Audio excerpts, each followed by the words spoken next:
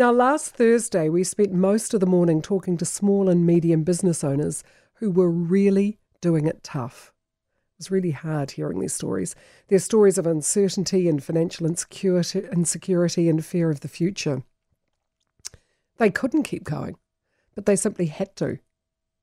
They had employees whose livelihoods depended on them.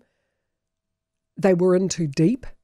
No one would buy their businesses, and many of them had their family homes tied to their means of earning a living. It was really tough, and listening to the reality of being one of the backbone of businesses in this country was pretty grueling. And coincidentally, it was that same day that the Finance Minister issued a press release trumpeting New Zealand's excellent economic bounce back from COVID. I quote, "This better than expected result shows the strength of the economy as restrictions in response to the Delta outbreak were eased. Once again, it demonstrates that our health-led approach since the start of the pandemic to protect lives and jobs and livelihoods has been the right one," Grant Robertson said. And at the time it seemed so dissonant, given the stories we've been hearing all morning. There's no doubt that the stories from our small, medium business owners were true. There's no doubt from the Finance Minister that the numbers speak for themselves. But then the pandemic has really been a tale of two economies, hasn't it? Those who have been the winners from lockdowns and the shopping and lifestyle habits that emerged from lockdowns, and then there were the losers, those who, through no fault of their own, through no poor business decision, through no poor performance, saw their turnover literally vanish overnight.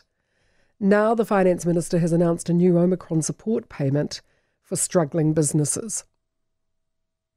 I mean, overall, I still think the economy is in reasonable shape. Clearly, there is an impact from Omicron, and obviously you've just been discussing things like Russia and the Ukraine. We've seen oil prices rise, and I think we can see that again, so there's a bit of instability out there. But overall, I still think the economy is robust, but we are in for a rocky 6 weeks or so. That was Grant Robertson talking to Mike Hoskins, sort of explaining why there are ups and downs and that overall the economy's done really well, but accepting that there is a need for financial assistance for small to medium business owners. According to the government, the Omicron peak should be over in 6 to 8 weeks, and then we'll see restrictions gradually loosen, allowing businesses that have scraped through to be able to breathe again.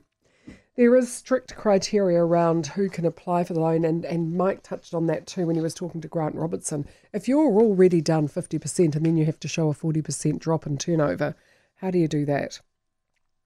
Firms must show a 40% revenue drop in 7 consecutive days since the country moved to phase 2 of the Omicron response, compared with 7 days in the 6 weeks immediately before the move to phase 2, so strict timelines.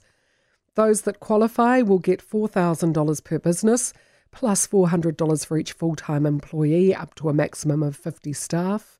Firms that meet the criteria could get a maximum payment of $24,000 each fortnight for the next 6 weeks, which is when they expect to see the Omicron peak slowly subside.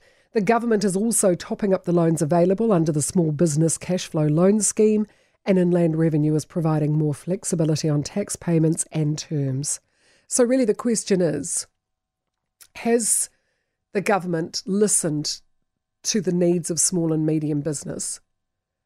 Is this the lifeline you desperately need as you can vaguely sense the end is nigh, that the worst of the pandemic and the response to the pandemic will be over, and we get on with living with whatever variant comes next?